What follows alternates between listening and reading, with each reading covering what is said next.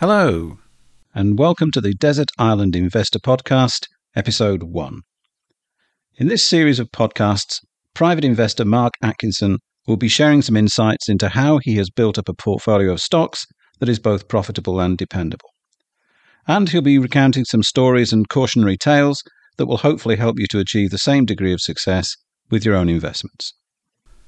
Today, Mark will be reviewing MTI Wireless Edge, ticker symbol MWE, which is a new addition to his portfolio. But first, some introductions. My name is Paul Kerrin. I'm producing the podcast, but I'm not an investor. So, Mark, perhaps you'd like to explain how you hope I can be of use in co-hosting your podcast. Good afternoon, Paul. I've invited Paul to co-host this series because although I want it to be of value to fellow seasoned investors, I'm hoping this will be of interest to those beginning the journey. And if I get a little bit carried away or overly technical, then Paul will be pulling me up and asking for clarity. Right, first bit of clarity then. The Desert Island Investor, why did you pick that name for the podcast? Yeah, well, achieving long-term dependability of investments has been my goal from the outset. And I wanted a title for the podcast that reflected really the benefits of that strategy. So the concept is, if I really was stranded on a desert island for any period of time, there'd be a high degree of certainty that the stocks would still be performing nicely on my return in the absence of any involvement whatsoever from myself. This has obviously been a very profitable strategy for you, Mark. What's the magical ingredient? Well, there's no magic, Paul, but I'm an investor and not a trader, and that's a big difference. It's something I'll be talking about in detail in another episode, but suffice to say that the way I've approached investing is far less stressful.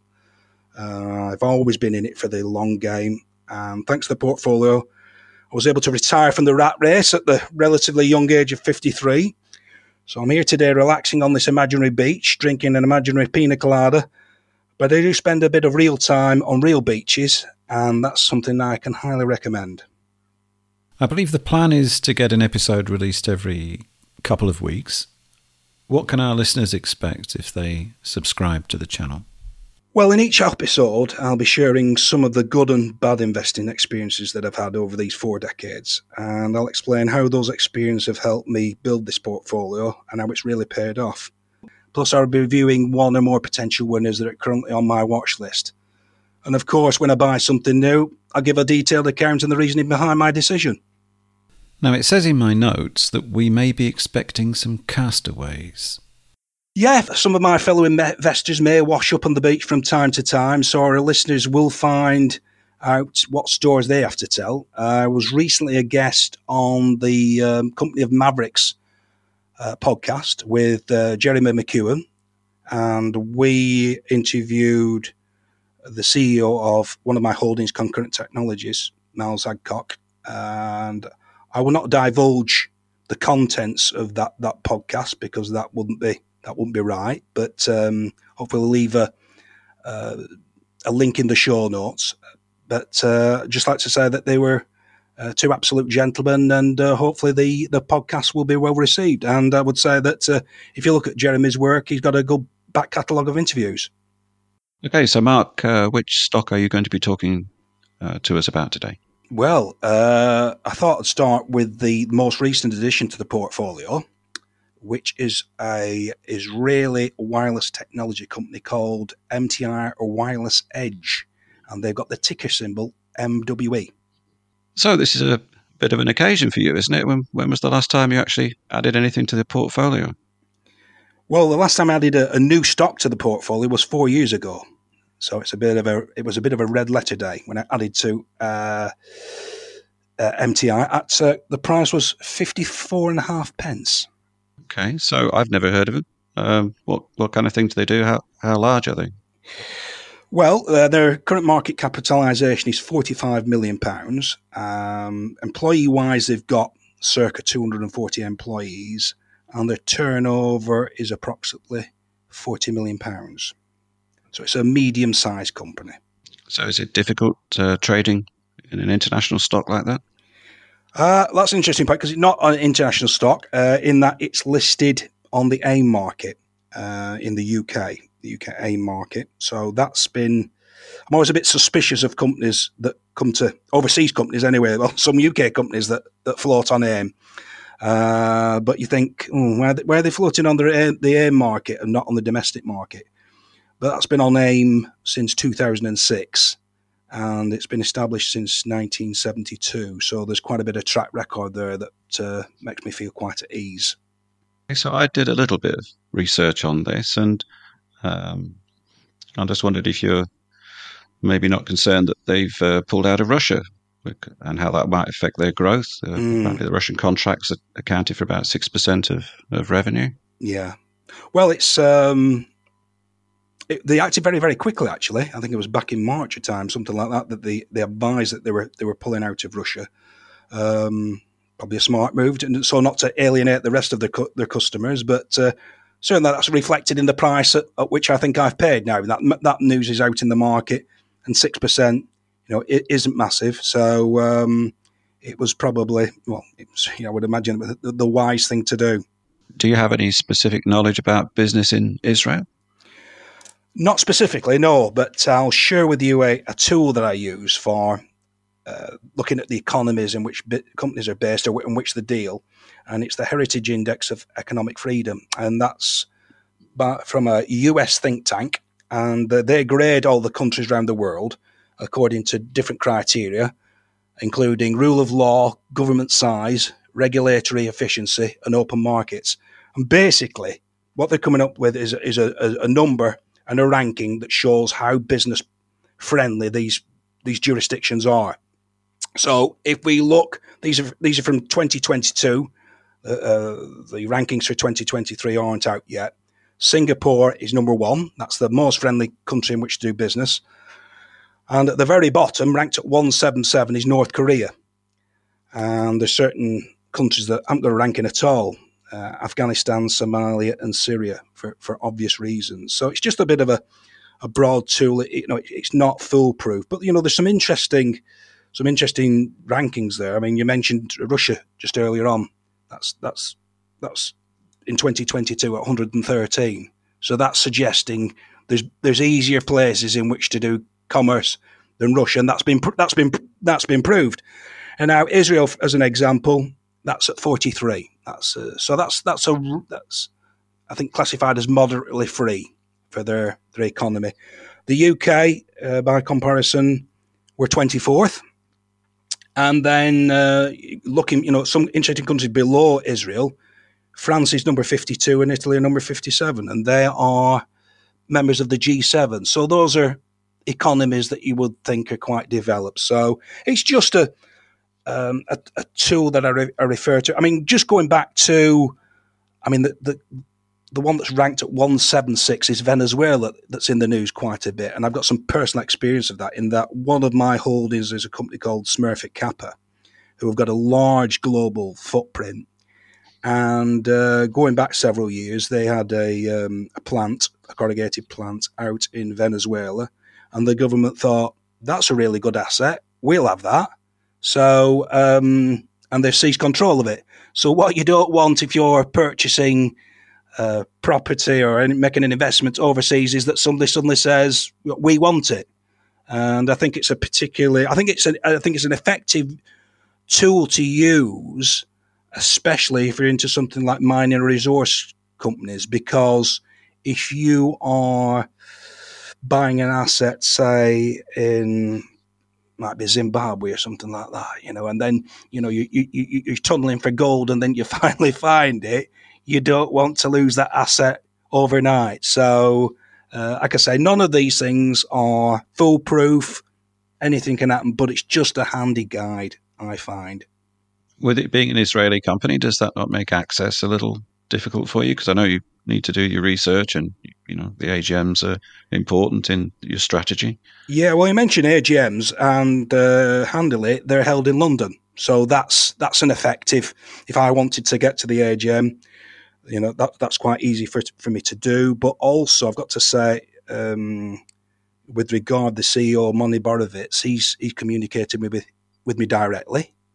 which is always encouraging when you've got members of the board who are prepared to share their information on the business to both shareholders and prospective shareholders. And I think the communication is good. Most companies report every 6 months, but they report on a quarterly basis, so there's good visibility there. And they've done a number of presentations on the Investor Meet Company, which is, again, another good website to use, and they're followed by Q&A.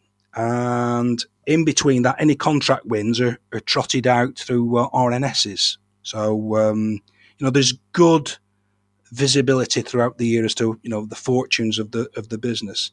And also you can have a look at their website, which I've got to say that looks a little bit clunky, but there's also some valuable information on there as well. Do they report in shekels? No, they deal in shekels, being Israeli based, but they report in dollars. So that does mean with a lot of companies out there, there's some currency movement and it's a consideration, but it's not something that causes me any great concerns, because I tend to think that these things even themselves up over the long run anyway. So what exactly does MTI Wireless Edge do? Yeah, well, it's said earlier on, it's wireless technology, and they've got 3 main activities across the group. So that's something I like, in that it's not got, that phrase, all their eggs in one basket. They've got an antennas side of the business, which is, that's got some drivers with the next generation of communications. I think we're moving along. Is it to 5G now, Paul? I think a lot of the UK is on 5G now. Yeah, I think they're trotting India out as a major market for them, and interestingly, that's where they manufacture a lot of their product. So that's and I would imagine these are continually going to, as soon as one generation comes along, the next one's going to be lined up. And defence is a major market for antennas. Then you've got the irrigation side, whereby instead of just having we talk about how water being scarce, and it's an increasingly important resource for us around the world now, and with climate problems that we've got to be a lot smarter with how we use our water. And this is a means by which they can regulate the irrigation of land a lot more efficiently. So, if you've got a downpour overnight, it doesn't just automatically come on. So that's another interesting sector. And they've also got a distribution and professional consultancy service. So across all these three sides, they all seem to be going in the right direction, and they're quite evenly distributed. It's not as though just one part of the business accounts for like 85% or something like that. They're roughly evenly proportioned. What features of the company attracted you then, as from an investment point of view? Well, it's well diversified across the markets in which it deals, and also around the world. Israel accounts for over 50% of its sales, but it's got exposure elsewhere. So that's always an interesting point. It's got net cash, which is also something that I always like, in that, if you've got cash, you're not reliant on the banks, and if you've got cash, you can't go bust. So very, very basically, that's an appeal to me. And management have got a large percentage in the business. The Borovitz family have got 31.4%, which is so they've got what we call skin in the game. So it's in their interest that this works. And like I said, the management have been engaged. The communication looks good, and there's certain things like the customer base looks quite sticky, what we call sticky, in that 68% of customers have been with them for over 10 years. So it doesn't look like your customer base is going to bleed away overnight. And then they've got service agreements with certain products that they do. So that's a gift that keeps on giving. You don't just sell the product and then that's the end of the story. You've got recurring revenues from that. And then you've got things like patents that make it, give you a little bit of exclusivity. And all these things are like barriers to entry. So these are box ticking things for me. These are all good signs that I look for. And obviously I've done some this has been on my watch list for some little time, and I've done my research. I never go in really big on an initial holding, but I find that once I bring it into the portfolio, it stimulates me to do a lot more research and dig a lot deeper. And hopefully, if this stays into the portfolio for a number of years, I'll get to know it very, very well, like a lot of the other holdings that I've got. What percentage of your portfolio are overseas companies then, or foreign companies? Yeah, I would say there is only about, I think there's only this company and one other, which is Somero Enterprises, who are based in the US. I would say it's just about 10%, which is, within my area of risk that I'm prepared to be exposed to. Again, all these things. I've added this to the portfolio. This is number 36 in the portfolio. So set against that is that it's a broad spectrum of businesses that I've got. Now, if I had a narrower portfolio, if it was perhaps, I don't know, say 10, I might not take that kind of that risk. But there's risk in everything, in every investment you've got. You've got to balance it up and think, well, do the opportunities outweigh the disadvantages? Right, all the boxes are ticked for MTI Wireless Edge. What's their ticker symbol again, Mark? It's MWE. Ticker symbol MWE. Well, that wraps it up for this episode. We hope that you enjoyed it, although please remember that the content is provided for general information only and it does not constitute professional financial advice. If you would like to hear more anecdotes and stock reviews from Mark, please press the like button and subscribe to the channel. Thanks for listening. See you next time.